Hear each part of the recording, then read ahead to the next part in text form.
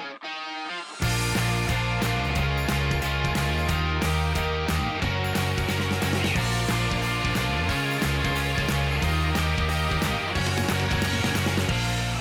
everybody, and welcome to episode number 28 of The Kickabout with me, Chris. And as always, we've got Dan and Fran with us. Oh, yeah. Hi. Right, well, hot off the press, we have some news fresh out of the government. May 17th, put the date in your diaries, people. Fans can return to stadiums on the 17th of May. Woo! Life's coming back. That's the good news. The bad news is that the last game of the Premier League season is on the 23rd of May, which means they'll only get to return for one game this season. But I mean, with lockdown plan to end completely and all restrictions lifted on the 21st of June, of course, you know, dates can change. That does mean that the European Championships may mean the ones that are hosted over here might be able to have full stadiums. I don't know. And certainly into next season will be full crowds again. Yay. Thank God. And 17th of May, guys, is also the date that we can return to recording together as well. So we've still got 3 more months of Zoom podcast to come, unfortunately, but we have at least got a date set where we can actually do the recording in the same room again. Unless we fancy recording in the garden. Just throwing it out there as an option. What with a nice G&T or something like that. That's out there. I do expect Chris. Well, we could be in Chris's garden and he could be in his house. Yeah, I'd have to get a very long wire to run the microphone out in the garden. I'm not sure my neighbours would appreciate it, but screw them. So anyway, yeah, let's hope these dates remain. Of course, things can change, but hopefully if we can all do what we need to do and we can get this out of the way and get it done. It's crazy to think that we've had pretty much an entire season of no fans in stadiums, bar about, 4 weeks worth where there was a few in here and there. Yeah, an entire year with no fans of football. It's been crazy. But very much looking forward to getting that over with. So let's get on with the show.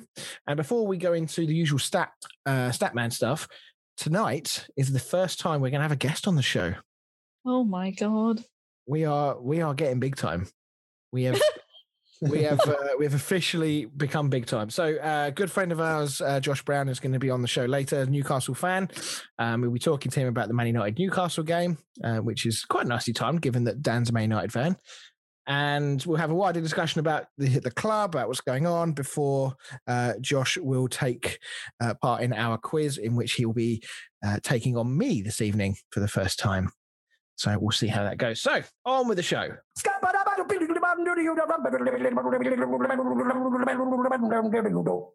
Down the stat, man. Oh God, Chris, he just sang along to it. Is it? Oh wow, it's gone full.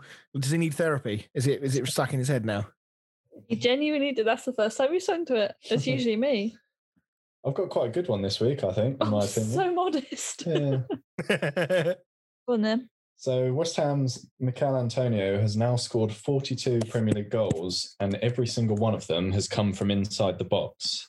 In the competition's history, only 3 other players have scored 40-plus goals, with every single one being from inside the box. Can you tell me who the other 3 are? I'm fairly certain I can name 2 of them, but I wouldn't know I'm not sure about the third. Just because the other 2 players, I've seen that stat mentioned about them before during their career. So unless they snuck one in from outside the box and I don't remember it. Yeah. Cool. Right. Okay. Well, on the topic of West Ham, let's move on to the West Ham Spurs game.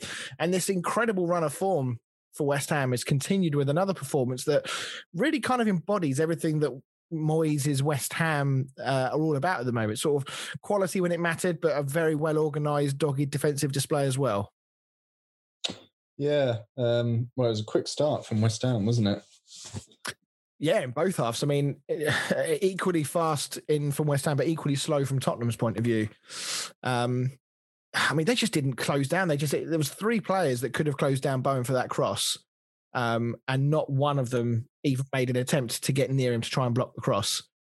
And it was a bit of a messy goal in the end, but fair play to Antonio for being alert to the rebound to put it in. But then, that's the kind of striker Antonio is, isn't he? He's just not in a, don't mean this in a critical way, but he just sort of gets in the way. He's just a body in the way.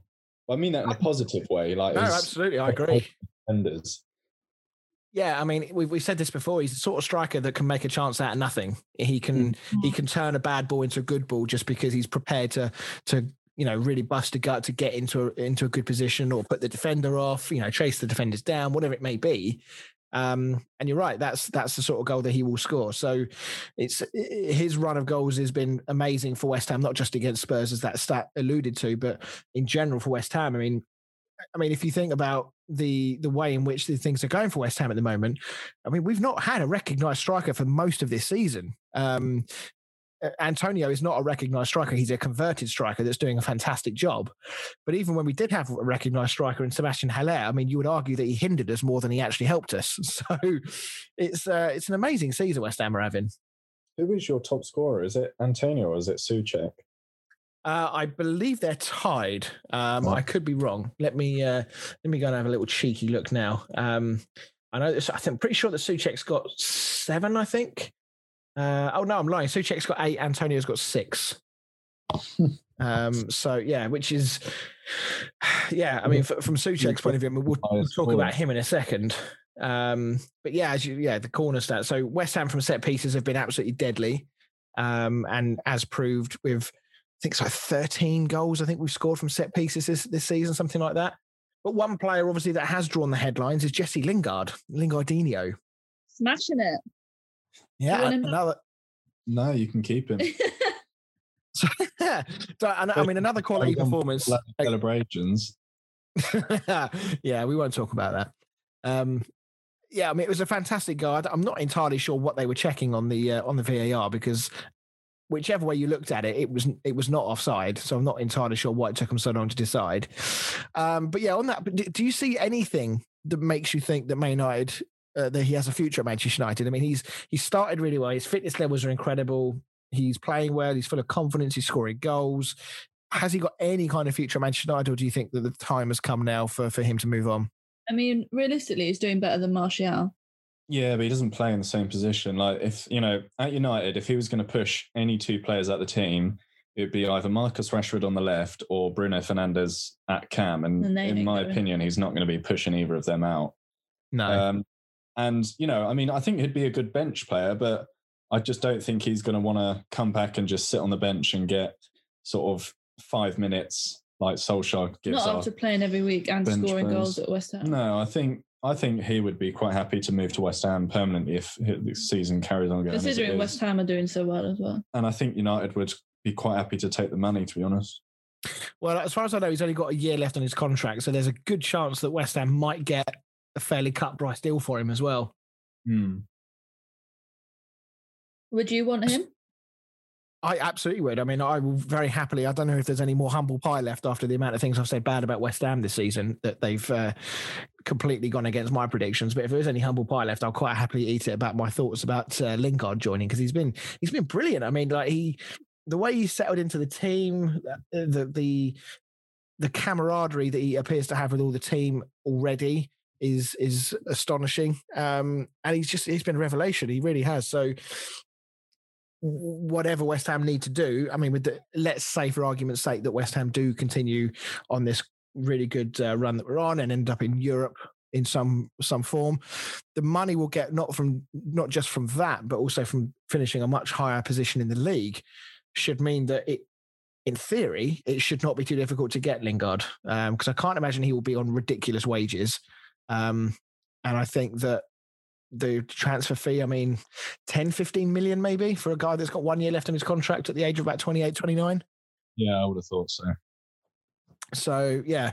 And then the better he plays, the more his price tag will probably go up. Yeah, but I think there is a ceiling to that. I think there is a limit to how high it will go. There's only so much you can charge for somebody who's got a year left on his contract. And if Man United have no intention of playing him, especially if they're looking to invest themselves, Sancho rumoured to be happening again in the summer, it might be funds that they think, we could actually use these funds and the wages that it frees up and go and get Sancho. Yeah. Well, we need a centre-back. I would put Sancho on hold, to be honest. Well, can Sancho play centre-back? Is he better than Lindelof at centre-back? Probably better than Magaloff.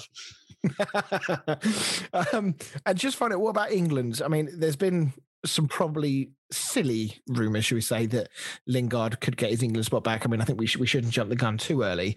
But has the train left the station on this one as well? I mean, given the amount of talent that England have at their disposal in the sort of positions that Lingard plays in, do we think there's any way that he plays again for England? I wouldn't say sort of never say never, but I would say that Southgate tends to prefer to go for sort of younger players. And there's so much competition at the moment. I just can't see, unless Lingard, sort of scores 20 goals or something, I can't really see him forcing his way into the England team. Yeah, no, I'm in agreement. I think that the England team, it sounds harsh because it's be unfair on Lingard, but it feels like the England team has moved on from Lingard with as you say, with Southgate's approach to who he picks and how he plays. I don't see him getting in front in those attacking positions. The players that we've got is incredible. So I don't see him particularly high in that pecking order. So I feel like it would need an injury crisis or an incredibly good run of form where Lingard is maybe given a chance in a friendly at some point to impress. I think that's the only way he gets back in the England team.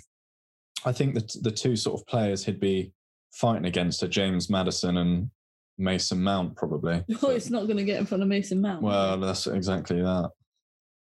Yeah, and obviously, but Mason Mount and James Maddison are having an equally fantastic season themselves. So, at the moment, I mean, as an England fan, would I want Lingard in front of those two? No, I honestly, I wouldn't. Not right now. Right. I mean, let's just talk quickly about David Moyes himself. He got so much stick when he first came back to West Ham, and he used the line "winning is what I do" or something along those lines. And we all ridiculed him for it. But I mean, money where his mouth is. I mean, he's got to be in the running for manager of the season, isn't he? You remember when he was off with COVID, and that's when West Ham started winning, and you were like, "Stay at home, Moyes." Well, yeah, no, I mean, he clearly can do it all. He can do it from home and the sidelines. He can do it from wherever. Yeah, and I think you've got to give him credit where credit's due, to be honest. Like, I don't think anybody would have put money on West Ham being in the top four at this stage of the season. And West Ham look harder to beat than the likes of Liverpool, Spurs and Arsenal. So, yeah, fair play to them. Yeah, and that's what, as a West Ham fan, that's what's enjoyed me the most, actually, is that we have got the ability to mix it up. We can play good football. We've scored some really good team goals this season. But defensively is where we've been pretty weak for the most part for the last few years. We've let in so many sloppy goals. But with Virgil van Dawson at the back, he's been absolutely astonishing. I mean, Watford fans must be thinking, who the fuck is this guy? He was in a relegated Watford team last year. When we bought him, or got him on loan, Watford fans were laughing at us. And now, I mean, he's arguably one of the most informed defenders in the entire league. Mm. Yeah. When you signed him, I thought it was a bit like us with Cavani. I think both transfers have kind of gone the same way, to be fair. Both of us were sort of like, oh, for fuck's sake. And both of us are sort of eating our words now. Yeah. And as you say, fourth in the league. And whilst I still personally believe that Champions League is still unlikely, to me, there was this sort of sense of the Leicester season. When Leicester won the league, throughout the entire season, almost up until probably about 4 or 5 games before the end, people still didn't believe that Leicester were actually going to win it. And everyone expected them to fall away, and then they just wouldn't go away. They just kept winning. They kept performing well. And how far are we away from the point where we have to say to West Ham, actually, despite the fact that you're West Ham and you are probably punching above your weight, you are actually genuine top 4 contenders. This is on merit. You should be in the conversation.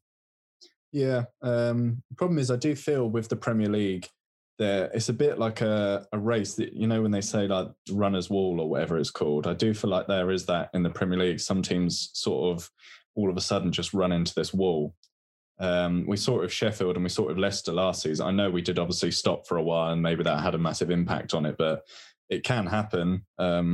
Liverpool have run into it hard this year. Yeah, exactly. But yeah, I mean, it's just grinding out those gritty wins. It's not all about sort of beating teams 3 or 4-0. It's, what City are doing, like against Arsenal, just grinding out those 1-0 wins. That's what you need to be doing. Yeah, I'm loving the fact you've compared West Ham to Man City. I'm loving that.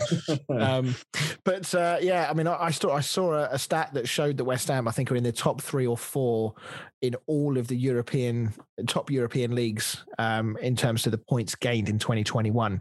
And obviously, we're second only to Man City in that. So it's in the Premier League, sorry. And I mean, even if West Ham do fade away, I mean, the platform that we have to build on from this is something we absolutely have to nail, because if we have a season like this and the owners do something stupid, they change the way they do their transfers and maybe take some responsibility away from Moyes, or something happens and Moyes isn't at the club anymore, whatever it may be, if we don't build on what we've got, then this is a massively wasted opportunity. Well, if you do, let's say you don't get Champions League, but let's say you do get Europa League, that's a lot of extra games next season. So you're going to have to build on it, especially the squad, to fit in all those extra games. Yeah, absolutely. And, we've so far anyway, we've got away with not having a striker or a recognised striker. Antonio's back in the side, and for the moment he seems fit. Whether he can stay fit for the rest of the season, I don't know.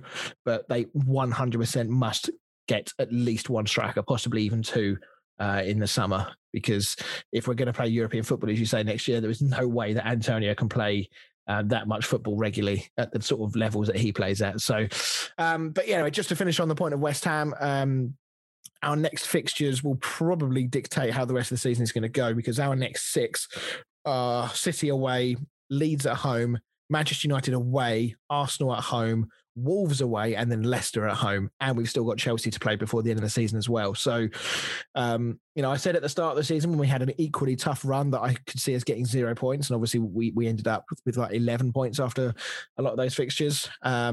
We are going to have to do the same again. We're going to have to make sure we pick up points. Leeds is going to have to be one we're going to target for a win. Probably the Arsenal game at home, we probably need to win. And Wolves away as well. So, yeah, it'll be interesting to see how many points West Ham get after that lot. I think the game against City will be interesting. Actually, it will. West Ham, from a defensive point of view, have been superb. Away from home, we've been very good as well. So it is probably going to be an attack v defence drill for most of that game. And it's just whether West Ham can hold out, get a draw, or whether we can catch them on the break. But I think have an extra bit of motivation for that game. Sorry? Lingard's going to have an extra bit of motivation for that game. This is true. Yep. So yeah, we'll have to see how that goes. Right, let's talk Spurs briefly. And I want to focus on Mourinho primarily. I may be jumping the gun here a little bit, but traditionally Mourinho is third season is usually the season that things start to fall apart. Are we seeing actually the beginning of that happening already at Spurs? Problem with Mourinho, I think someone like Poch, he played attacking football, and then you've gone completely the other end of the scale and got a very defensive coach. I don't know. I think with Mourinho, I think if they gave him a couple more years and he bought more of the players that he wants, maybe he could build something at Tottenham. But I think the way football is nowadays, managers get 2, maybe 3 seasons if they're lucky and they're out. I just don't think there's time nowadays to be building projects unless, your board literally tell you that they're happy for you to build a project over a few years, pretty much like United have done. Because, Ollie could have been sacked 100 times, but I just feel like when you get a manager like Mourinho in, you want instant success. Yeah, and when Spurs built their big stadium, they then got Jose Mourinho in, and it was at the time a real sign of intent. They signed a proven trophy-winning manager. They clearly wanted to take that next big step, and at the moment, you would say that they have taken it, but probably in the wrong direction. Yes, they're in a cup final, but depending on the outcome of that, if Spurs were to win a League Cup but end up finishing 8th and not in Europe, would you class that as a successful season for Spurs? No, not at all. Bearing in mind they were in the Champions League final not so long ago, and they were finishing top 4 almost every season, pretty much unchallenged. But I think the problem with Mourinho is his success is his own downfall, really. What, because he's judged on it, or he judges himself on it? Well, I think because he's judged, you get a club gets Mourinho in, and I think their eyes light up and see sort of pound signs and titles and trophies. I just don't think, as well as we've been saying, there's not so much. What's that word? His reputation precedes him. What's that saying? Yeah. What's that? But the Premier League is so hard nowadays. It's not as easy as it used to be. Well, I guess it's still that conversation we've had about the top six aren't really the top six. Yeah, exactly. Like everyone's just got better, or the top six have got worse. Either or. That's the thing, isn't it? When the Premier League is really close, do you take it as, oh wow, all of these other teams have really stepped up their game? But then equally, you could say, have the bigger teams got worse, as you say? Yeah, Tottenham have. But yeah, the stats are very damning on him. I've got a few stats here on Mourinho. So he's lost 15 of his first 50 league games in charge of Spurs, which is more than twice as many defeats in his first 50 league games in any other managerial stint that he's had with another team. He's now got the worst record as Spurs manager since one day Ramos, and he's actually got a worse points per game and win percentage than Andre Villas-Boas and Tim Sherwood. Granted, Sherwood only had 22 games in charge, but even so. And he's only earned 81 points from his first 50 league matches in charge, which is his lowest total at this stage in any managerial stint. And if we look back on his managerial career after 50 league matches, so in terms of points, he had 124 points with Porto, 126 in his first spell with Chelsea, 113 with Inter, 123 with Real Madrid, 114 with Chelsea, 95 with United, and 81 with Spurs. So it's certainly on a downward trend, the last three jobs that he's had. Yeah. But yes. A lot of variance in that, though. But yeah, yeah, of course there are. Yeah, about the league, back, say, sort of, when he was first at Chelsea, City weren't really a big team. Wolves and Leicester weren't up there. It literally was your sort of big six. Nowadays, he's fighting against 10 or 12 decent teams. Everton have obviously come back again now, so it is a lot harder now than it was back when he had his first spell at Chelsea. Yeah. I guess the one thing we're not seeing at the moment is the usual, the negative stuff. If I think back at the time at Chelsea, the second time when he had the big bust up with the fitness coach, I think it was, and it all got very messy. At United, obviously, it was the big thing with Pogba. We've not seen any evidence of that yet. He's had a few issues with Dele Alli. There's been a little bit of niggle with Gareth Bale over the last month or so, but I wouldn't say I'm seeing any signs that he's lost the changing room yet. I don't know if you guys... No, I don't think the players have turned against it. I think every player is still out there fighting for him, other than probably Dele Alli. Yeah, and the other mention there was Gareth Bale. Now, actually, I thought that when he came on, he did make a big difference on the weekend. In the second half, Spurs were very good. He almost scored an absolutely brilliant goal on the half volley. But what do you make of his time at the club so far, guys? It's certainly not been the swashbuckling displays that we thought perhaps we were going to get. Yeah, I don't know if you saw. Did you see his Instagram post? I think it was last week or the week before when he said great training session or whatever. Oh, so this is what I was referring to when I said he had a bit of needle with Mourinho, because Mourinho said he was injured or something, and then Bale posted that he'd been training. Yeah. And then Mourinho said that Bale still wasn't fit to start sort of starting games. And I was thinking, well, we're over halfway through the season and he's still not ready to be starting games. Yeah, it's an odd one. I don't know what's going to happen at the end of the season once the loan finishes, but as things stand, I'll be surprised if Gareth Bale's still at Spurs next season. As things stand. Right, okay, let's talk about Liverpool against Everton. So a huge result for Everton, first win at Anfield since 1999, and it was a deserving one as well, wasn't it? Yeah, they dominated. Yeah, a very highly contentious penalty at the end, plus a very early goal from Richarlison. So let's start our chat about the penalty. What are your thoughts on the penalty itself and whether or not it should have been given? I thought it was very harsh. I think sort of Trent slid in for the original shot and got nowhere near it. And then obviously Calvert-Lewin's had the shot, the ball's come back, and Calvert-Lewin's he's run straight over the top of Trent, but then you do see Trent sort of lift up his leg. Yeah, but I don't know if that was just generally in the movement. Yeah, I don't know. The thing is, I think the ref has looked and VAR have looked at the lifting of the leg more than him just tripping over the top of him. Yeah, I don't know. I mean, his leg would have been the furthest part of Trent's body away from Dominic Calvert-Lewin, and he was already over at that point because he was trying to jump over Trent's sort of head, wasn't he? I mean, he needed him in the back of the head as he went over. But I mean, the thing that surprised me the most was when the referee went over to VAR, because usually in this situation, when VAR says to the referee, we think you should go and take a look, it's because they think the decision should probably be overturned, but they want the referee to go and do that himself and go and have a look. And he must have spent like a second, like if that. I mean, he barely looked. He looked at one angle and didn't even watch the entire replay through, because on the cameras you could see what he was looking at. And I found that absolutely bizarre. Yeah, well, we were talking at the time, didn't we? And neither of us thought it was a pen. And yeah, it took like 2 seconds to decide that it was a pen. So it was a bit strange, but I just don't see where Trent can go in that situation. I mean, he's slid in to try and make a block. That is obviously not a foul because he's got nowhere near Calvert-Lewin. The shots come in. I mean, what's Trent supposed to do? Is there meant to be some kind of trap door underneath the ground that he can just sort of suddenly fall down to get out of Calvert-Lewin's way? Yeah, and it's the momentum from his first shot that has taken Calvert-Lewin over the top of Trent. I mean, luckily it didn't really have too much impact. It's not like, it was 1-1 and that won them the game. Luckily, it didn't really have too much impact on the game, but we have seen these sort of decisions where it does have a big impact on the game. Yeah, I could imagine if it was 1-0, Klopp, my God, imagine the interview after the game. I think Klopp might have gone and burnt his house down or something.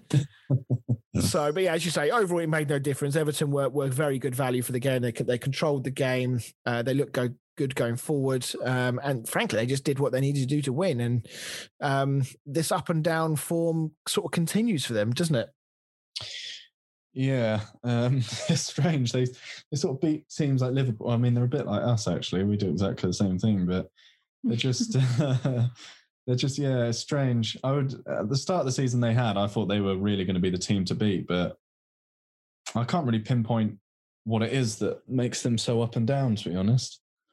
I don't know what it is either, because 1 minute they're really good like they were in this game, and I think they also were very good against you guys when they drew 3-3. And then we've seen them turn in some absolutely horrid displays. I mean, they were very lucky to beat Sheffield United. They got beat by Newcastle comfortably as well.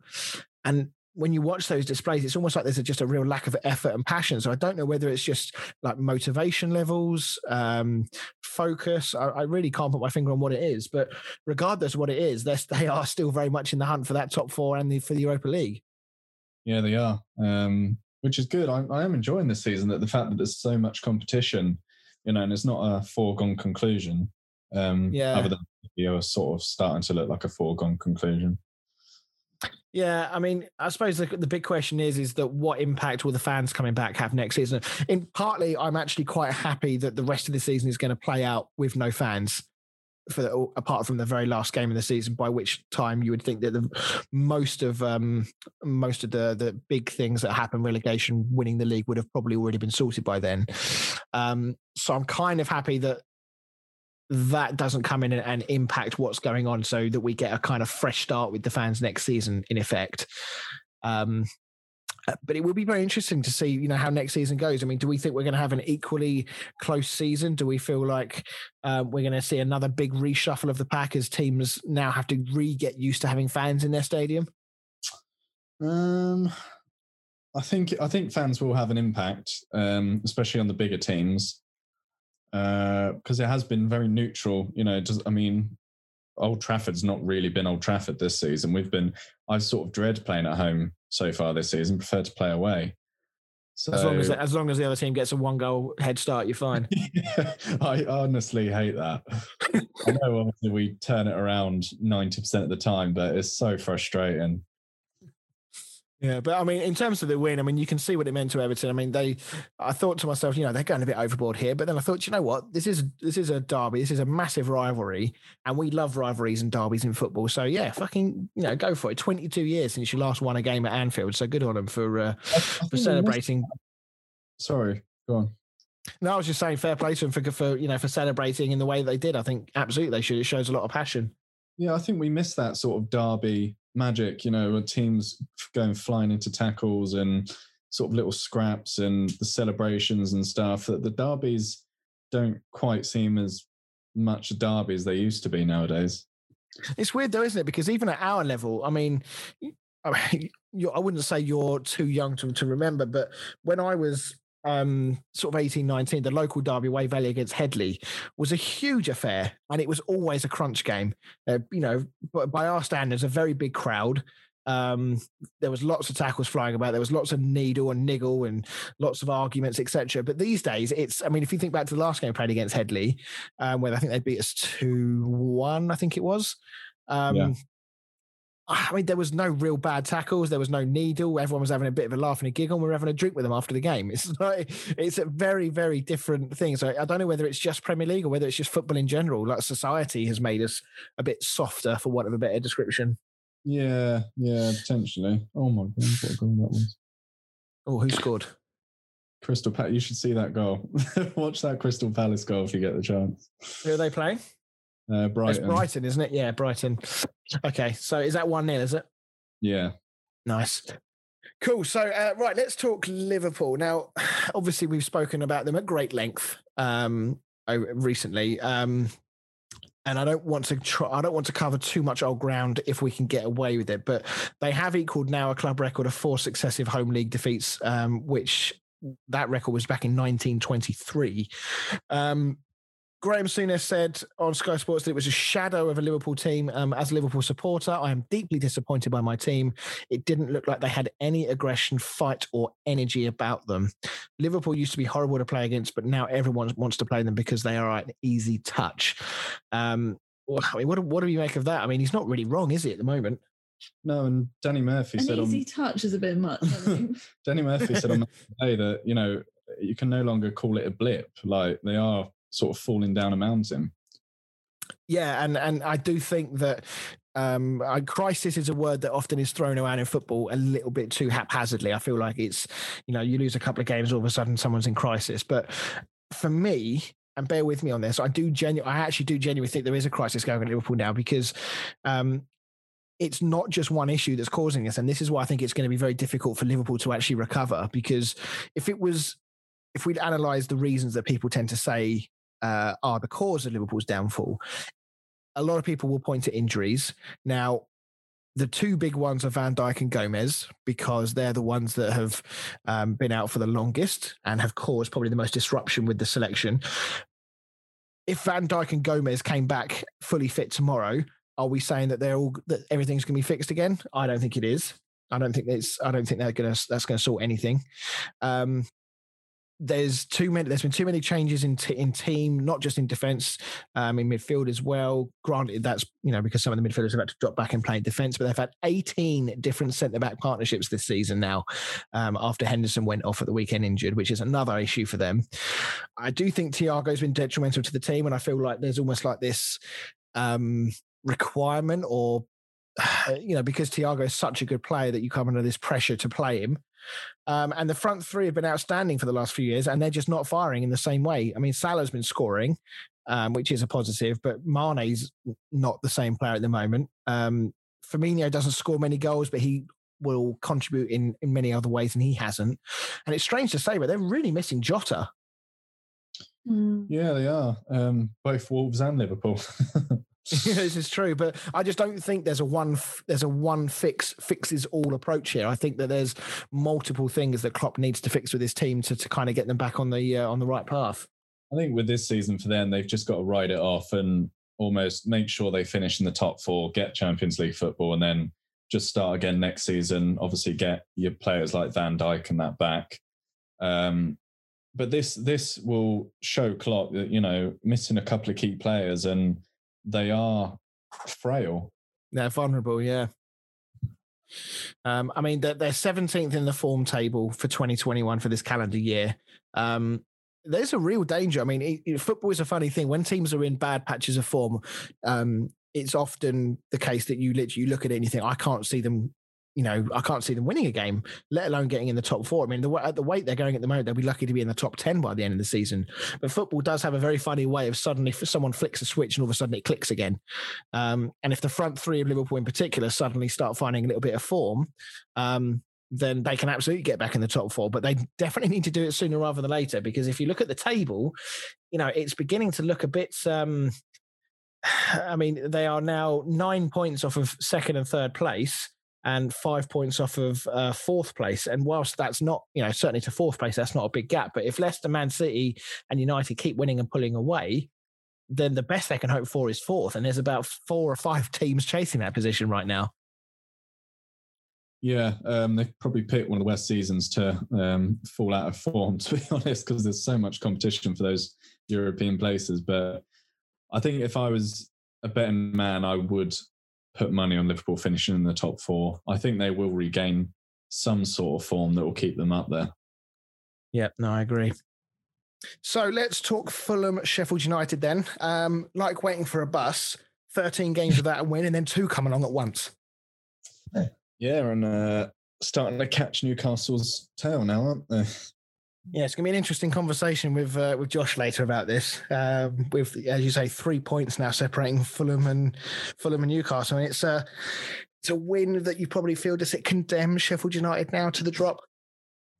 I think so. I mean, I think we say this every week, don't we? As Sheffield definitely relegated. I don't think we're going to be changing our minds anytime soon. I think they are definitely going down. Yeah, I mean, they were showing signs of life. They've now lost 3 on the bounce, and more importantly, the gap now to Newcastle is 14 points, having made a little bit of inroads in getting it back. But then the games they've lost, the Fulham game was a huge game. I mean, they've had some tough games recently against West Ham and Chelsea, but they lost to West Brom and they've now lost to Fulham. So if you can't, they beat West Brom, beg your pardon. But if you can't beat the teams around you on a regular basis, you're not going to stay up when you're in this position. I know we'll obviously talk about it in a little bit, but I do think they were hard done by in this game. Yes, yeah, they were. But we'll get to that, as you say, in a moment. Let's just keep the talk on Fulham for the moment. Ademola Lookman, he's been in good form for them this season. I think it's gone under the radar actually, just how much of almost like a mini talisman he's been for them. It's been a very disappointing season for Fulham, but Lookman has been a bright spark, and he turned in another good performance here. Got the only goal of the game, and as we say, they're now chomping at the bit. They're sort of nipping at Newcastle's heels now, aren't they? Yeah, I think the thing with Fulham is they have looked good their last few games, and they're not a team that I sort of go into as a fan thinking, oh, we'll definitely beat these, because I think if the only reason Fulham haven't been winning games, they've just not really had the luck go their way. And in this game, the luck definitely did go their way, because they weren't outstanding, but they got the job done. Yeah, no, I agree. To be honest, the game itself was kind of what you'd expect from a Fulham Sheffield United game. It was a bit scrappy, not always full of quality. And we have said, that a couple of wins for those teams down the bottom and things can change quickly, and it very much has done. And now, there's now an 8-point gap between West Brom and Fulham now. So it's looking equally bleak for West Brom as it is Sheffield United. So on the flip side, let's talk about Sheffield United. As you say, things could have been very different. There was a very controversial moment in the game that left Chris Wilder absolutely scathing. I'll have to try and find the quote while we're talking about this, but I know that he said something along the lines of that the Premier League won't have to deal with us for much longer. Basically sort of saying that he's expecting to get relegated, but actually he's quite happy to get away from all this VAR bollocks. Mm-hmm. So let's talk about that incident involving the Fulham goalkeeper and Jayden Bogle. What do we make of this one, guys? What do we think? Honestly, I think if you stuck 100 neutral fans in a room and showed them it, I don't think you'd find one that would say it's a penalty. That would say it's not a penalty. Sorry. Yeah, and the scary thing is that this was actually given as a foul on the goalkeeper. Yeah, I don't. I literally have no idea how they've get some of these How do decisions. they have that to be many honest. screens and stuff on it and come up to that conclusion? The thing is, the foot that he did get the ball with wasn't even the foot he was trying to kick the ball with. No, exactly, because the way in which he's gone down, his right foot is the one that would do the kicking there. I mean, apparently the VAR and the referees have basically said that it was a 50-50 challenge. The goalkeeper had made the save. He was going to make it. His legs were there. And effectively, that was the reason that they decided that it was fine. I mean, they are truly making this up, aren't they? I mean, Graham Souness, this is the second time we quoted him tonight. He didn't have a good weekend, really, bless him, because he watched Liverpool get beaten and they were poor, and now he really lost his rag about VAR. But I thought he was going to pass out at one point. He was going to pop a blood vessel in his head or something. Oh yeah, if Pogba, that would have been the hat trick, wouldn't it? That would have been he would have been taken home there, I think, on a stretcher if Pogba had been playing on the weekend and when he was in the studio. But during his rant, though, he called into focus the standard of refereeing in this league and how VAR has actually brought into focus just how inept the referees and governing bodies really are. I mean, there were no English referees at the last World Cup, and we're seeing crazy decision after crazy decision that are actually being made by the referees and then being backed by the referees watching it on VAR, such as, the Souček red card the other week, for example. I mean, do we agree with him? Do we think that that this has actually showed the referees in a much bad light and it's actually brought to the fore how bad they are? Yeah, I honestly don't know. I think everybody, me, you, everybody listening, anybody I know, even if you're probably not even into football, could have made that decision and given a penalty. So I don't understand how these referees that, are paid to do this job just don't make these decisions. Yeah, I mean, are they scared to make them because are they scared of the backlash they're going to get from fans and media? Well, I feel like, if anything, VAR helps with that because you can look at it and make sure that you're making the right decision. If anything, if VAR didn't exist, it's a tough decision because I could see that going either way. If it was just from instinct and, the referee might not have had the best view of it, you could probably be like, well, yeah, fair enough, he might not have seen it. But when you can look at a computer screen and look at it with 20 different angles and slow it down and speed it up, you've literally got no excuse not to get that decision right. Yeah, no, I agree. And there was some alarming similarities, with this challenge as there were with the Pickford one on Van Dijk earlier on in the season. And Chris Wilder actually said that I'm delighted that my right back is on the coach with us tonight because he could easily have been somewhere else. And yeah, you could just see in his demeanor, he was like, I'm so fucking done with VAR. I'll take relegation. I don't mind. Just get me away from VAR. I think especially for the older managers, it's probably just a pain in the ass, isn't it? Yeah, I mean, he's seeing a game that he's grown up with completely and radically changed, and not for the better either. So I think we can all collectively say we feel your pain, Chris. But it's. I think back to how it used to be without VAR. Every team we would always talk about referees. There'd always be a contentious offside. Generally speaking, there would be very few absolute clangers in terms of really bad decisions where it is so blatantly obvious you're at a loss to understand how the decision was made. Usually they got it, there or thereabouts right. But now, I just don't get it. Is it the standard of referees are just really, really poor now, or are the rules now making it harder for referees because their interpretation of the rules are making their decisions for them rather than their just common sense? Yeah, I think it's a mixture, but I think it's poor refereeing, and I think there's the rules change every season because the flaws are sort of exploited in them, and I just don't think anybody has a clue what's going on, to be honest. No, it is going to be really interesting to see what happens because there's been I would say this has been the worst season for VAR so far. I know we've only had it for a couple of years, but the changes they've made have made things quite considerably worse. And I'm going to be really intrigued to see what they do in the summer as to whether or not they make some sweeping changes to try and put things right.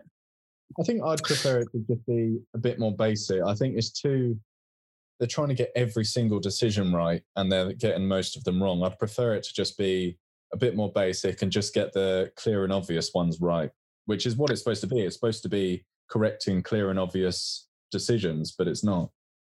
Yeah, but I mean, I guess the problem with that is that ultimately what's clear and obvious to one person is not going to be clear and obvious to somebody else. You know, there is always going to be interpretation from the referee involved. You know, one referee will think that one thing is a yellow card, another referee might think it's a red.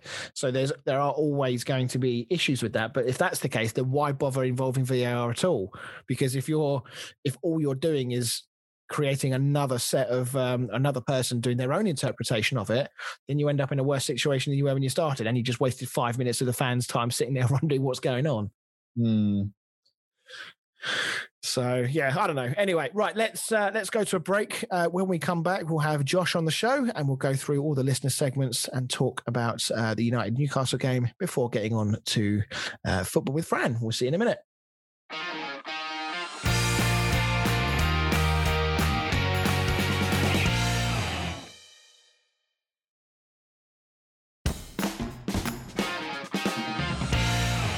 Hey, everybody, and welcome back to the show. So before we introduce Josh to everybody, we're going to talk through what listeners have been saying this week. So this week we wanted to find out what you think the top four will look like at the end of the season. So Fran, if you're ready, what have people been saying? What are people's top fours in their minds? So obviously we'll go with Pete's comment first because, you know, he's like VIP, isn't he? VIP Pete. So he went Man City, Leicester, Man United, Chelsea. Sorry, Chris, but I just don't see West Ham holding the pressure of Champions League football to the end of the season. Blasphemy. I know. What do you think? Nay? Who are you worried about in that? Well, I think we'll finish above Leicester. Oh, so you're worried about yourself? Yeah. All right. Yeah, I'm not. I think that I actually do personally think that will be the top four. I'm like you. I'm not so. Do I think Leicester will finish above United? At the moment, I would say Leicester are showing more consistency than Man United are at the moment. But Leicester, there's a question mark around Brendan Rodgers, you know, with what happened last season where they fell right away, right at the end of the season, and whether that happens again or not. I would swap out Chelsea for Liverpool as well. I think Liverpool will finish above Chelsea. Oh, big shout. That's what I believe Mr. Morton said, didn't he, Fran? So getting to our second favourite sometimes. When Chelsea win. Yeah, so he went City, United, Liverpool, Chelsea. See. That's a big shout to say that Leicester won't be in the top four. Yeah, I'm not sure on that. I think that, as I say, I do think there's a question mark still around Leicester and whether or not they will fall away. But given the inconsistencies of the other teams, in particular Liverpool, I think that's a big shout for anybody to say right now that Liverpool are going to come back in the top four on the evidence of what we have in front of us right now. Ben said City, Leicester, United, West Ham. My man, there he is. I've always liked Ben. A crime with laughter face, did he? No. Oh, okay. He put an embarrassed face. Screw you, Dan. So, no, I mean, as much as I would like, my heart says that West Ham will be in the Champions League, my brain is telling me that they probably won't be. I think that, I mean, if we do, it will be an astonishing achievement. It really will. But I think that a more realistic target for us should be to make sure we get into that Europa League, make sure we get either 5th or 6th, which is still going to be a very difficult thing to achieve, you know, with the run of games we've got, as we said earlier, and the amount of teams that are challenging for these positions. It's by no means a foregone conclusion. We could still have a very good season and finish 8th. It's that sort of league at the moment. And that's it. Suggestions. What do you think, Dan? I think it'll be City, United, Leicester, Liverpool. Chris? I think I'm actually going to go out on a limb and say I agree with Pete. I think it will be City, Leicester, United, Chelsea. Josh, what do you think? I think it'll be City, United, Leicester, Chelsea. Chelsea. Well, he's had a good start to life, Tuchel at Chelsea. Although, to one thing we didn't actually, before we properly introduce Josh, let's just talk about something that's coming in my mind. Hudson-Odoi at the weekend comes on a sub at half time, gets subbed 25 minutes later or half an hour later. I'll be honest, I thought he was injured, but apparently not. Apparently his attitude was wrong. Did anyone else notice a bad attitude from Odoi this weekend? Not really. I mean, I watched that game as well. I didn't really. Yeah, it's a strange one. I mean, Hudson-Odoi looked as puzzled as we did, I think, when he played. I think he maybe thought in his head, he was like, is that my number? No, surely that's a mistake. It's always embarrassing, isn't it, when you come on as a sub and then get taken off? Yeah, it's a bit of a Mourinho-esque move, isn't it? It's a bit of a power move almost from Tuchel. So, but anyway, I thought I'd just mention that. Right, let's introduce Mr. Josh. So, Josh is a good friend of ours. Played foot with him for a number of years. He's also known as Shearer. First of all, Josh, can you actually tell me, because I actually don't know the story, why are you called Shearer? Well, when I first started playing football when I was younger, I was very shy and I wouldn't talk to anybody. So the coaches didn't know what my name was. So the only way that they could kind of communicate with me was with my shirt on the back said Shearer, and it's kind of stuck ever since. Oh, right, okay. I mean, everybody's got those players that they've played with at our level where you spend years playing with them and just calling them by the nickname, and then somebody go, oh, is Ben turning up today? And you go, who the fuck's Ben? Oh, you mean that guy? Oh, right, okay. And it's the same with you, Shearer. I played with you for a number of years, like when we used to have the Sunday team. Yeah. And I literally, every time someone said Shearer, I was like, I knew who it was. And then I looked on the team sheet, it said Josh Brown. I was like, who the fuck's that? So anyway, cool. Well, we cleared that up. Let's dive straight into Manchester United Newcastle. A perfectly timed guest on the show as a Newcastle fan to talk about this with Dan being a United fan. So Josh, why don't you talk us through, first of all, your point of view of this game? Was it an opportunity missed here? Because United probably, were they there for the taking? They certainly weren't at their best this weekend. I personally think that we didn't play too badly. There are signs of improvement, but I personally don't see that as being Steve Bruce's doing. But I think first half we were all fairly quite even. Second half we started brightly and then just faded off down to individual mistakes and just let them kind of run away with it at the end, to be honest. Yeah, it was a weird game. I mean, Newcastle's record at Old Trafford is pretty damning. I mean, they've had one win in 35 attempts there, and it was always likely to be a difficult job without Callum Wilson playing your top scorer. Yeah, I mean, when I have a look at our squad, I personally don't see many other goals being finished off by anyone else. He is the man. Like I said, when you have a look down the years, we always had that kind of number one striker, and he is ours at the minute. And you have a look at our squad, it's depleting through injury, and there's just not anyone else that you can think will take the step up and be that man while he's away. Yeah, it's I mean, Steve Bruce actually said after the game that we were disrupted when we lost Joelinton. It's difficult to replace him, and I thought, is it difficult to replace Joelinton? Yeah, it's really not.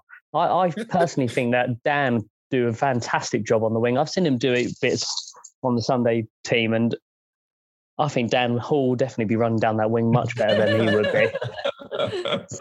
But I think he showed some really nice touches, and it's probably the best he's played for a long while. But the problem is when you got 40 million and being the club's highest transfer, when you did have Alan Shearer as your top transfer, it's a lot to live up to. And having the number 9 on his back, I said he is a literal walking target, and he's just not delivering what you'd hope he'd be, because he's not a tall centre forward hold up man in the terms of you'd think he would have been like Andy Carroll in his prime. But yeah, like I said, he's more of that wide sort of Firmino style player with not even half the class. Personally, I don't think.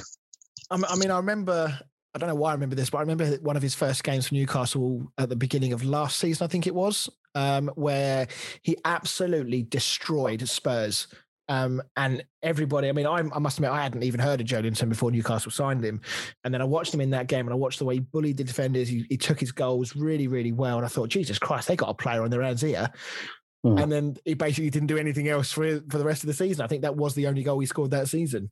Yeah, I mean, he doesn't really create much either, if I'm going to be honest with you. He started getting a bit of a run of form in the cup competitions last year, and a little bit of this season. But like I said, I don't see him being the guy to get you 10, 15 goals a season at all. No. And I look at the stats for Newcastle. I mean, Wilson is top of the pile with 10 league goals, and then Joelinton's got 1 and Almiron's got 4. So, as you say, the goals are not being spread around the team particularly. And for Steve Bruce, I mean, as you mentioned that you're not. I'm assuming you're not a big fan of him. He's now had 850 games in charge of football teams, and I suspect that watching Newcastle at times this season, it's felt like that the majority of those 850 games have been in charge for Newcastle. Is it that obvious that I don't like him? Yeah, I mean, we've always said on the show that we felt like he was a safe bet. We always felt like he was a temporary manager brought in on the assumption that the takeover, or one of many, would have gone through, and then it would have been right. Steve, thanks for keeping us in the Premier League. Your job is done. Move on, and we'll get a bigger name in. But where the takeover now hasn't happened again, you're kind of now stuck. Well, shit, we've still got Steve Bruce here. We weren't planning on this. Yeah, I think that is partly to do with the takeover happening, but there's also, I think, that no one really wanted the job. I think it's a bit of a poison chalice, really. I think if somebody eventually does get a trophy to our club, they would be down in folklore, but to actually be able to be in that position, I think it's one of the toughest jobs to be able to do at the minute, especially for a Premier League team. Because for the Geordies, it's a trophy. That's all we want at the end of the day, is to celebrate them. We haven't won anything almost over 50 years. And it's just getting to that point now. I think that the club are just kind of just buying time for somebody to take over, like you say, but it's just not happening. Because if you have a look at our training facilities and whatnot, it's a shed. It's a shed that's been, honestly, I could send you the pictures later. It is a shed that they've changed into a gym. Whereas if you have a look at the Cities and the Liverpools and even the Uniteds, you have a look at their training facilities, that's what a class player would be like, yeah, I want to join here because of all the extras they get. For us, it is just the passion of the fans. They will love you if you put your heart on your sleeve. But sometimes it's just not enough in today's modern football. Yeah, very much so. It was looking up when you got Benitez, but going to Steve, it's kind of like going from Guardiola to Roy Hodgson, isn't it? I think you've done Roy Hodgson a very much of an injustice there. But I think, like I said, with Rafa, I loved Rafa. Like you say, I think if you had a look at we had Alan Pardew, John Carver in before that. And after that, and I think the players obviously look at it and be like, and Steve McLaren to add on to that, you have a look at the kind of style of coaches that is, then all of a sudden you're getting a Rafa Benitez brought in, taking you from the Championship into the Premier League to get an 11th place finish, I think it was. For me, I would be in awe. And that's what I think the players were, especially the defenders, because he's such a tactician. He's so rigid and he makes sure that each player knows what their job is. And that's what he'd done. He purposely selected the players that he wanted for the Championship to do that job. He then got a couple of extras for the Premier League to make sure that they can do the job there. And you have a look, Steve Bruce has probably got, I'd say, 80, 90% still of Rafa's squad. And that's what's happened, is that we've just had a massive stalemate, not been able to move anywhere. The only couple of additions that have made massive introductions to themselves is St. Maximin. And he's just a class in his own, I think. Yeah. I mean, things are looking a little bit, I wouldn't say bleak, but they're certainly not looking great right now. 3 points now between yourself and Fulham. I mean, we've been saying on the show for a little while that teams do need to be quite careful of these teams below them because, 1 or 2 wins and suddenly everything looks a lot different and people are really looking over their shoulders. So with Fulham's win at the weekend, they've now won 2 in the spin. How worried are you as a Newcastle fan of falling through that trapdoor again? Oh, very, very worried. I'm kind of in the mindset of kind of just accepting, I believe, that we will be in the Championship next season. Just because, for me, Fulham are on the up. They fight for every ball. You can see that from Scott Parker. He's that type of player who's a bit nitty-gritty, get lads stuck in. And like I said, I think they'll get results, and I think they'll get themselves out. Well, I mean, they've won now 2 of the last 3. They've only lost 1 in their last 6. So certainly their form is on the turn. Newcastle have won 2 of their last 6, so they're not in absolutely dire form, but they certainly need to turn that around if they want to get away. Dan, let's come to you quickly for your feelings on this game. I was quite surprised to see Daniel James get a start, but rewarded the selection and got a goal and an overall fine performance. When I saw our lineup at the start of the game, I was dreading it. Like the fact that we had Matic starting. And to be honest, I think Steve Bruce outdone Ole Gunnar Solskjaer tactically. I think the only difference in that game was the quality of player. I think if the players had been on the other teams, I think Newcastle would have battered us. Yeah, we've said this before about Solskjaer, haven't we? That often at times, because of his lack of tactical awareness, it's purely the quality of the players that continue to bail him out. And again, this wasn't a convincing performance, especially defensively at times with the SS Maguire and Lindelof at the back. I just look at that United defence, and I can't quite understand why, as a unit, they don't perform better than they are, because it's not like you're changing the team defensively every single game. There's the odd change here and there, for example. And United are very unlikely to sell Maguire given the fee that they paid. I don't understand. Why isn't Bailly playing? Because he looked like he was coming back to form, and then they dropped him again. Yeah, I don't know why Bailly doesn't play. I think with Lindelof and Maguire, you've got to play one or the other. You can't play them together because they're both the same type of defender. That neither of them are quick, so they have to play really deep, and that's why when you play Bailly, he's quite a quick defender, so it gives Maguire a bit more freedom. And I can't remember the week who was we playing against Sociedad. I mean, Maguire was almost playing as a striker because Bailly was sort of sat back and he's quick enough to defend any counter attacks. But when you've got Lindelof and Maguire, they both sit so deep, and then the CDMs are having to sit really deep to protect the centre-backs, and we end up just playing really defensive. Yeah, as I say, it was a strange performance, and the goal came from a defensive error. You would say it was a very unconvincing header away from Maguire, and nobody else really reacted. Just before we move on to a bit more chat on Newcastle, I just want to talk about De Gea as well. In your opinion, Dan, is he still the goalie that a club like United want or need to kind of climb back into the top of the tree and start winning trophies again? Do you think he's still got that superstar quality about him, or do you think you need to replace him? No, I think so, 100%. I think he's saved us a lot more points this season than he's cost us. I know the last couple of seasons he has been poor, and I will say that 100%, but I think this season he's that some of the saves he's pulled off are like prime De Gea from a couple of years ago, and people sort of talk about Henderson should go in, but we put Henderson in goal in the Premier League and he cost us the game against Sheffield United. Yeah, I mean the main reason that I brought that up was because I saw some rumours today that Gianluigi Donnarumma from AC Milan, the 21-year-old goalkeeper there, is rumoured to be linked with Man United. I don't know what you thought about that, because bringing in a goalkeeper like that he's not coming in to be second fiddle, is he? No, I mean, if we did bring Donnarumma in, I would assume that we're going to sell both Henderson and De Gea, because I can't see Henderson wanting to spend another season on the bench. I think he's good enough to be playing for a Premier League team as a first choice goalkeeper. So I can't really see much substance in that rumour, to be honest. I'd be happy with De Gea stuck in goal, and I think having Henderson back at the club has made De Gea play a lot better than he has been in the last couple of seasons. But I think if you look at Alisson, the amount of mistakes that have led to goals for Liverpool, and Lloris, I feel like Lloris goes very much under the radar. He's not doing well, is he? I see Lloris make a lot of mistakes leading to goals, and even against West Ham, it was partly his fault that Antonio scored. Yeah, no, I agree.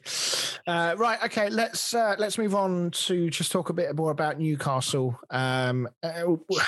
We've said, Josh, that Newcastle, I mean, everyone really says it, that Newcastle are a kind of a sleeping giant, that they're a side with so much potential. They've got a huge fan base, huge stadium, so much history and famous moments in their past. Maybe not necessarily from a silverware point of view, but I don't see a light at the end of the tunnel, if that makes sense. All I see is this kind of repetitive cycle with Newcastle at the moment. I don't see anything changing at the moment. No, you're completely right there. For me, it was ever since Mike Ashley had taken over the club. Seasons before then, when we had Sir John Hall and Freddie Shepherd, we got these players in like your Asprias, your Shearers, Janolas, Les Ferdinands. We're fighting for top of the table stuff here. Like we've been second a few times, third, Champions League, Europa Leagues. And now, like you say, it's Mike Ashley's plan is to make sure you get that income from being in the Premier League and just take your money where you can and just keep low expenditure. And for me, as a Newcastle fan, I always remember more so the Bobby Robson era than the Kevin Keegan era. But some of the players, you had a look and some of the goals, like you say, that were scored, you're just entertained. And that's what you want as a football fan. You want to be entertained. And that's what that was. Whereas now, I'm not sure if you've ever got to the point, being a West Ham fan, Chris, you probably have done at points, but just where you watch it and you're like, do I even like watching football anymore? Do I even want to watch like these guys play? Because it really does take a real toll on you, big time. Well, going back a few years, Newcastle would be one of the teams that would be saying, can they win the title this season? But nowadays we're asking if they're going to be relegated this season. And that's the problem. If you think, when was the last, I said the last time I can think, we were actually title contenders was probably with Sir Bobby, when I believe we were third twice, and third and fourth. I can't remember exactly, but for me, like now it is like you were saying, a bit of copy and paste at the minute, where he just brings in somebody who will be your mid-table, well, hopefully a mid-table guy, maybe a bit of a cup run, but just keep you in the Premier League. You just have a look at the managers that he brought in. Chris Hughton was the cheapest one that he could afford. He was already part of the staff. Then he had Alan Pardew, who was your standard mid-table, bit of a cup run sort of guy. With Alan Pardew, I think he probably was the best out of the bad bunch. Got us into a Europa League quarter-final. And then from there, got rid of him. You go Nigel Pearson, John Carver, Steve McLaren, and the only saving grace out of that is Rafa. And they did not agree with each other, and that's why he left. Yeah, it's crazy to think, actually, because 95, 96, I think back to the season where Newcastle were 12 points ahead in January. Oh, no. Yeah. They just signed Faustino Asprilla, who was, I mean, I don't think he was ever the striker that Newcastle thought they were getting, but I mean, the man was blockbuster. The man was Hollywood. Like he lit up every time he played, and he was just a joy to watch, even if he wasn't scoring the goals that they wanted him to. And of course, we then get the Kevin Keegan "I would love it" rant. And I would love it. Ultimately, they they threw it away. I mean, we could easily be sat here talking about Newcastle Premier League winners, in their history, but since then, I mean, I'm trying to think of times off the top of my head where they've come close to winning a trophy, and I honestly can't think of any, unless I'm missing something, Josh. Well, like I said, the only other time that I vividly remember watching football was Bobby Robson. I believe it was the 02-03 season, and we came third. And some of the games there, I think for me, like, you have a look at some of them. We beat Arsenal 3-1 in that. We smashed Chelsea to bits at that point. I think that was just when they started to get a bit of the oil money coming in.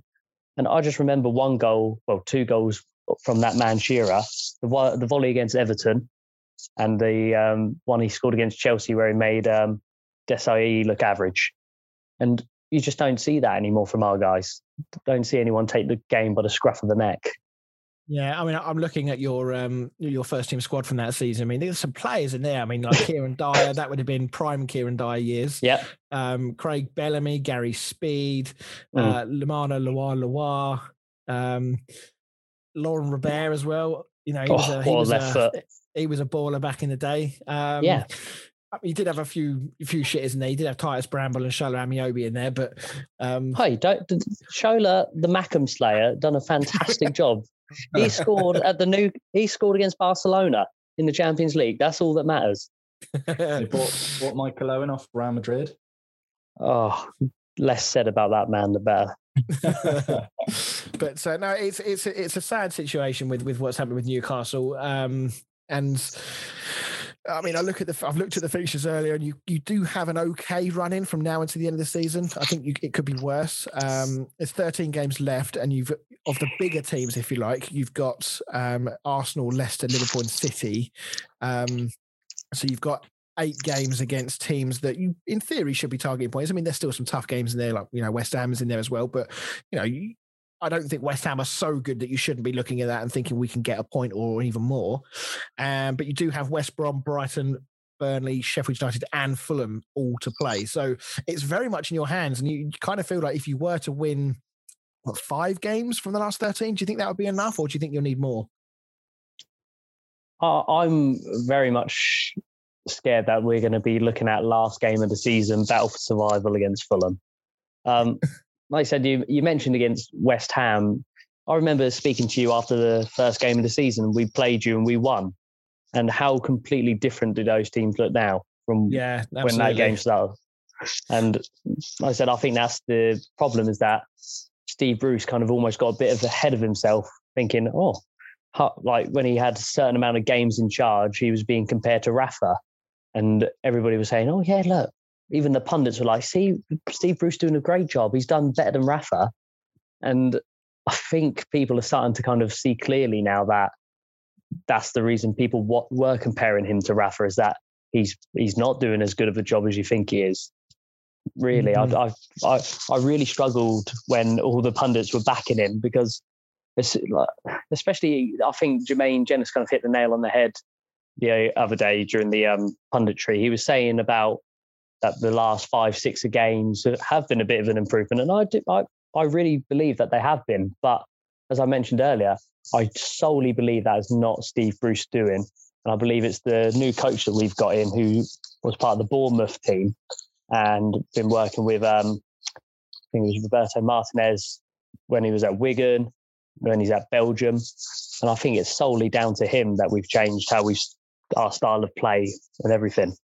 Yeah, I mean, I watched you against Everton, and I was really impressed. I mean, I thought you guys were absolutely outstanding. I mean, Everton themselves were poor, but by and large, Newcastle made them look poor. They worked really hard. They had quality where they needed. Obviously, having Callum Wilson up front helped, because he was on fire and he took his 2 goals brilliantly well. And it's I suppose as a Newcastle fan, it must be so frustrating when you see performances like that, and then you see kind of the performances that you have put in this season where you've just not turned up. And that's the problem. There's too many games too far between the great performances that we put into the not so good ones.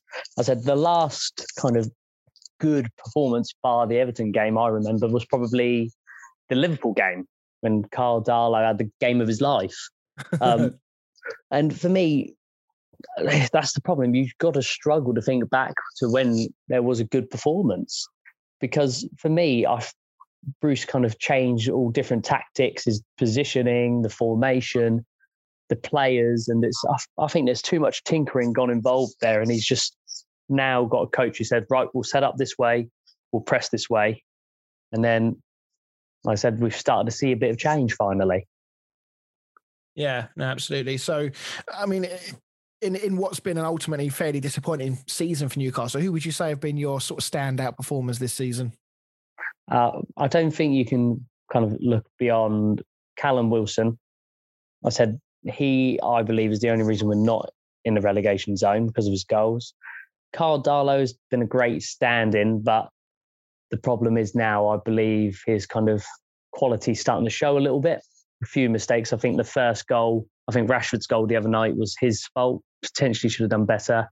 Don't know what he was doing for the penalty.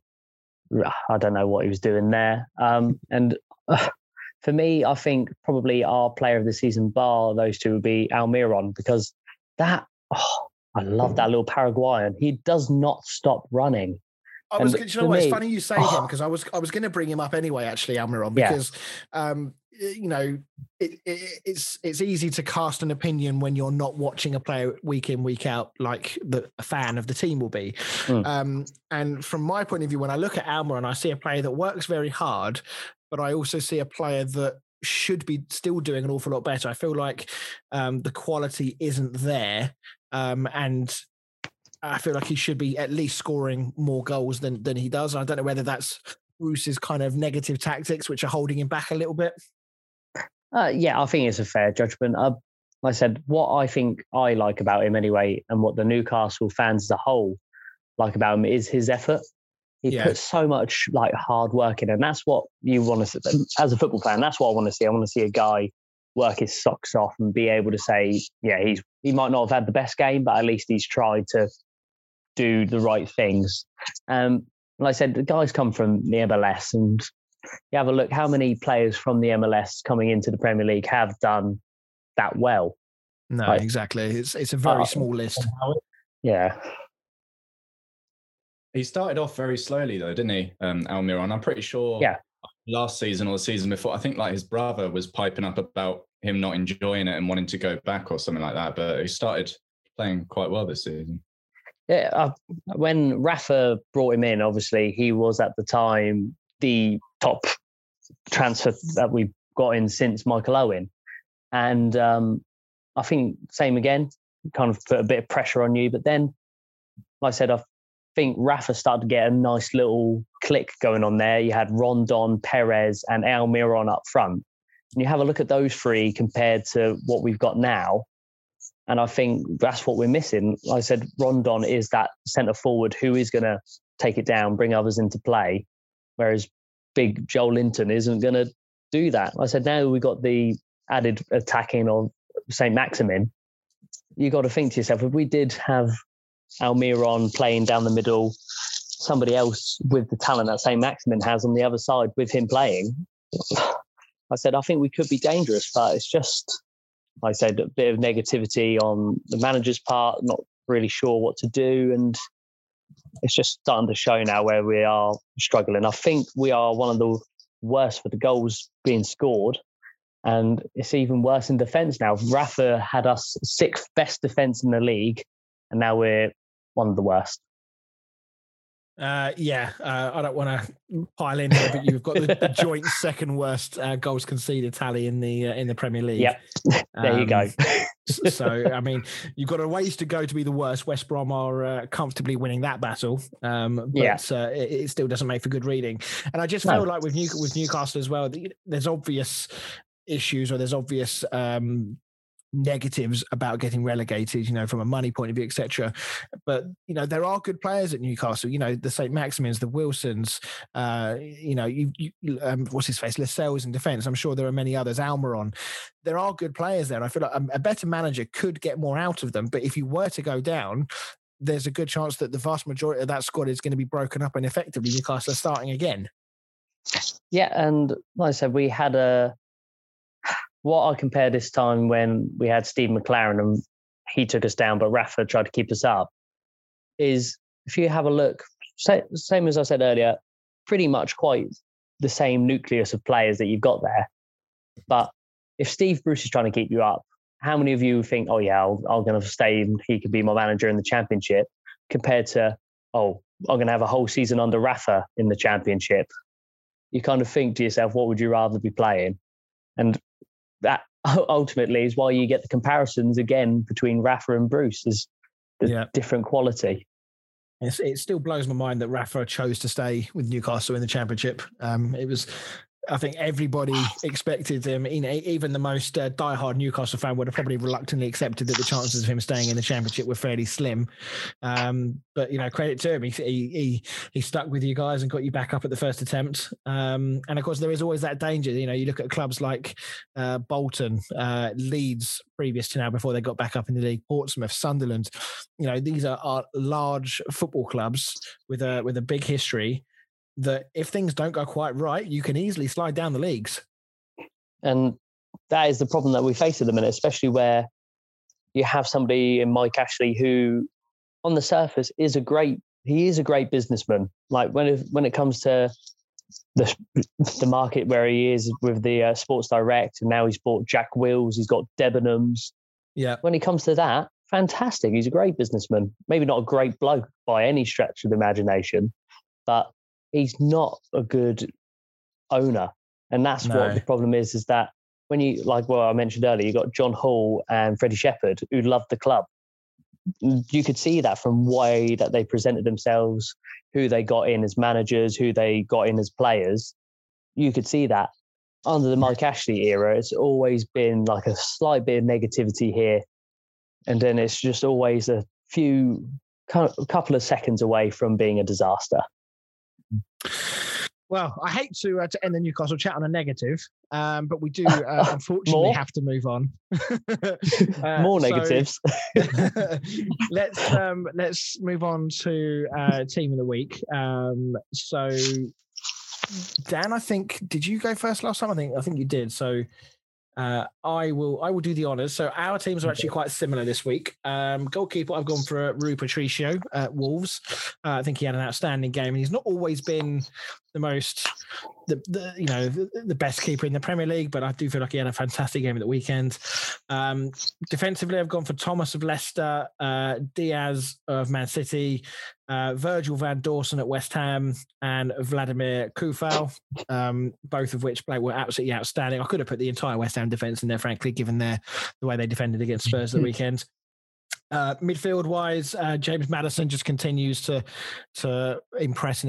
And for me, he absolutely has to go to the Euros. I think he will, but whether or not we can fit him into the system ahead of somebody else, I don't know. But I think we should. You should definitely be considering that. I've gone for Fernandinho in midfield. I had a very good game. Looked very assured, and Lingardinho's in there as well.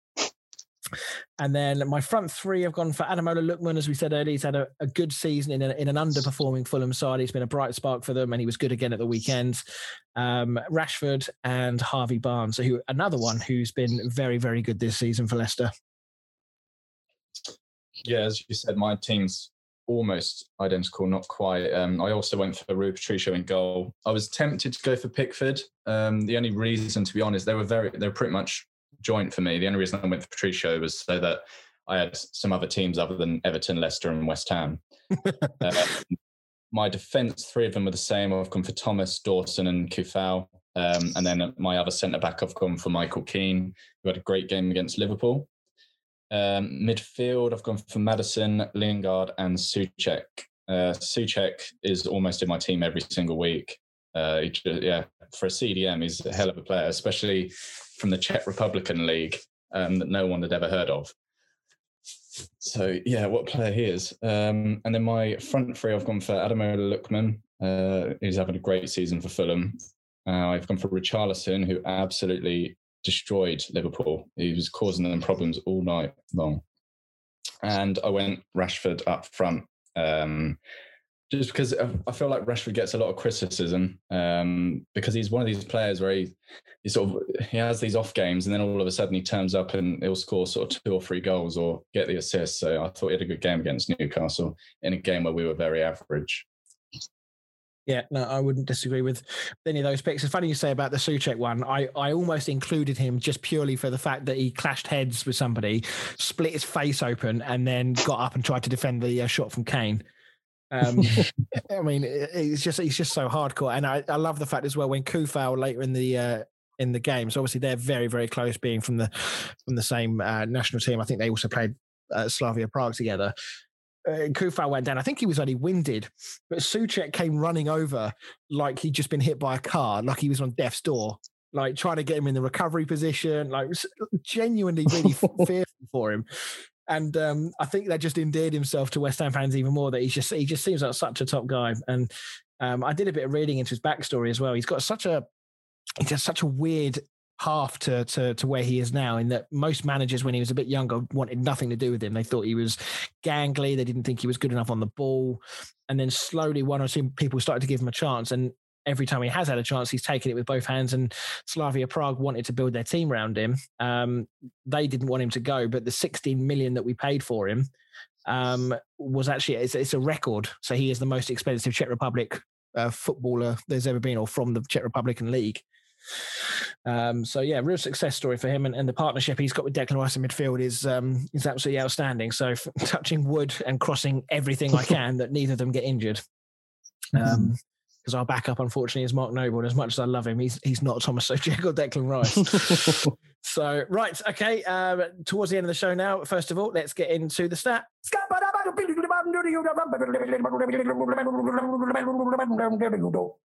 Down the stat, man.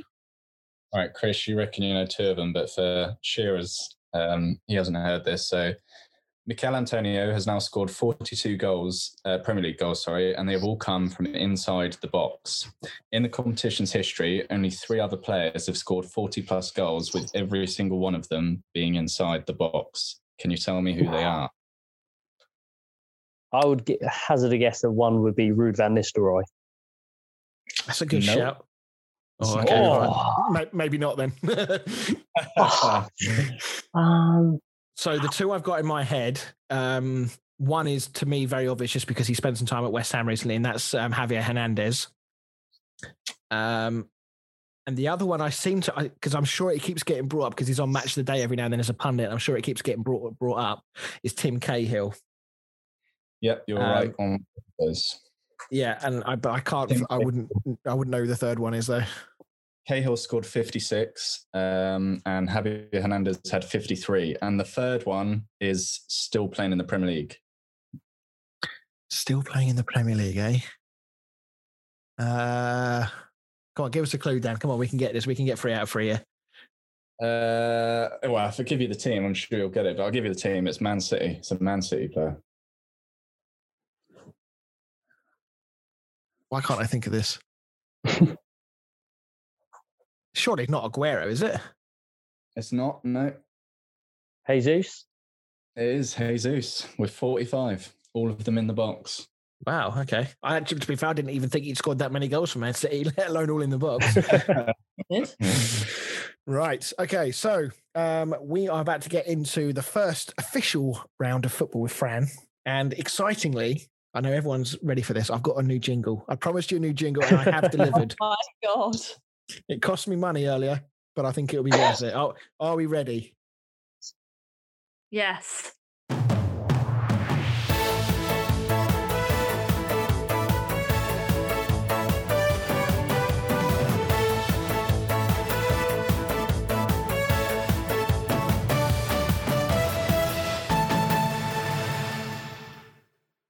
I feel like I'm in an 80s game show. I was gonna say. Tell me that is not the best jingle you've ever heard. I dare you. We asked 100 people. I literally feel like I'm about to host Family Fortune. I'll give you the money myself if you get it right. All right, welcome back to Football with Fran. So, following the same template as last week, it is Josh versus Chris this week. So let's see how this goes. Right. So the first player is, I can't pronounce the name. So I'm going to read them out just to help Fran out. The first one is Obafemi Martins. Ooh. And they have played for 10 teams. Bloody hell. So try and name as many as possible. So, Josh, as you are the guest this week, I'll let you put in the first bid. I'll go for 3. Strong start. Yeah, that's a very strong start. I'm not going to lie. I don't think I can do 4. To be honest, I'm not even sure I can do 3. I can do 2. No, I'm going to have to say you've hit me in the sweet spot there. I'm going to have to say name them. Name your 3. Newcastle. Yeah. Inter Milan.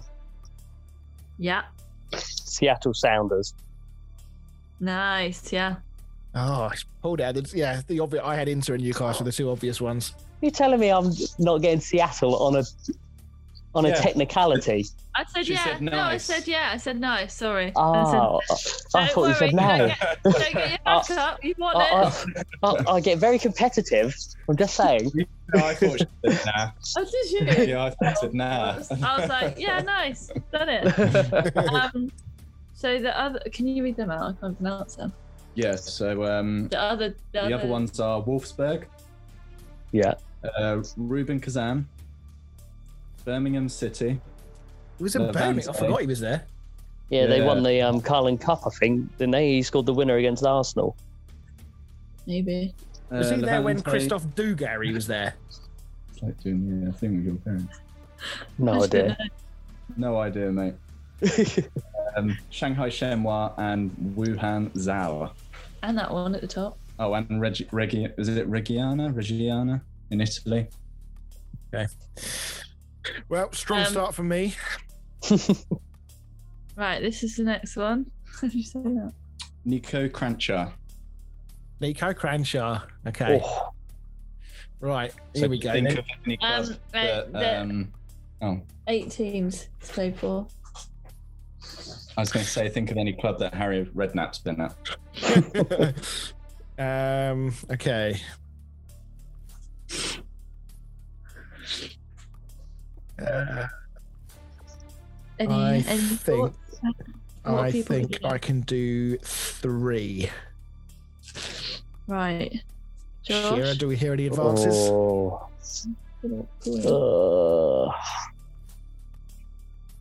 Name it. Ooh. Okay. Come at me, Chris. Right. Portsmouth, Yeah. Spurs. Yes. I'll be honest, this is where it gets a little fuzzy. I was kind of hoping that Shearer might have a 4th and go for it.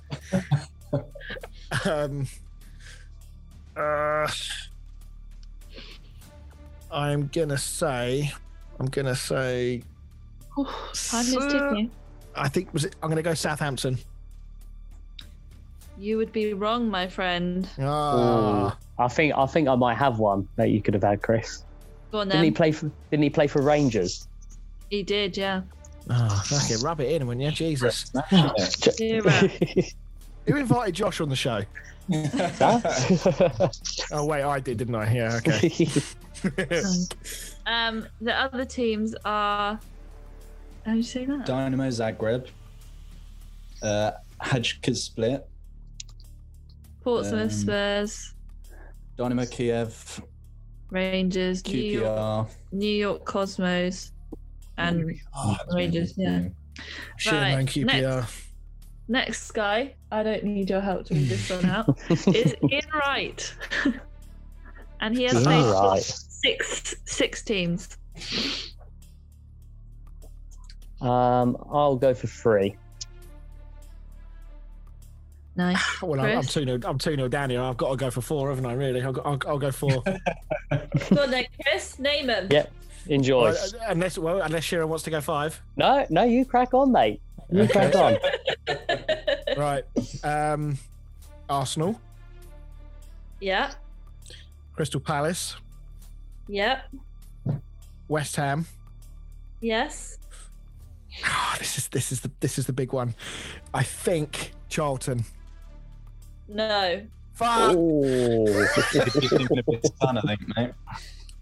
Was it Bradley Wright Phillips was there? And Yeah. damn it. The other ones were Nottingham Forest, Celtic, and Burnley. Excellent. Well, glad this game show is going about as well as the last one went. Glad you proposed this format. Well done. New quiz, same Chris. Yeah. Right. Well, that's 3-0. That's game, set, and match. Will it be a whitewash? 2 more players to go. Can Josh make it a 5-0? For the love of God, I hope not, because I'm never player. playing this again. Jermaine Defoe, and he's played for 7 clubs.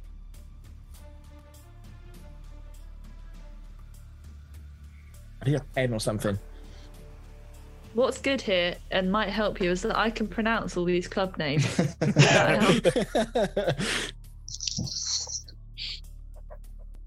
helps. Right. Shiro, what's your bid? 4. Ooh. Oh, Christ. Christ, Chris. 5. To be fair, he's got nothing to lose. He's already won it. Exactly. Chris, go on. Well, no, can Shira go higher? Can you go 6? Oh, can you go 6? Ooh. Tempted. Got nothing to lose. I'll give it a go. I'll go for 6. Right, go on then. West Ham, Yep. Tottenham, Yep. Sunderland, Yep. Toronto, Yep. Rangers. Yep. Is that 5? That's 5. That's You need one more. Well, I went to Mill Chase. I can't count. Final one. Oh, jeez. I reckon it's just some sort of mid-table team. Aston Villa. No. Oh, Portsmouth. Portsmouth was the one you didn't I say. forgot Pompey. Jeez. So the one I had all of those except for I had Pompey, but the one I didn't have was Toronto. I knew he played out in Canada for a Canadian team, but I couldn't remember who it was. How could I forget Portsmouth? And then he also played for Bournemouth. Oh, he went on loan there while he was at West Ham. Oh, it could have been a full house. Rangers. Yeah, Sunderland. That's it. Right, whitewash avoided. Get in. And the last one is... What's the name of the last one? Hold on. Technical difficulties. Technical difficulties. Oh, Teddy Sheringham. Oh, He has played for 9 clubs. So, Shira, your bid first. I'll go 4. He's just trying to find that little slot, isn't he? He's just trying to find a little slot. I will go 5. Enjoy. Have fun with that. Okay. Well done, Chris. Right. Manchester United, Yeah. Tottenham, Yeah. West Ham, Yeah. Portsmouth, Yeah. and I think he spent some time. Oh, this is a gamble. I think it's Swindon. No. Bloody hell, Bollocks. Portsmouth a lot, doesn't it? Yeah. Shearer, any guesses? Any other team? I think he scored and started in the Premier League anyway, for Notts Forest.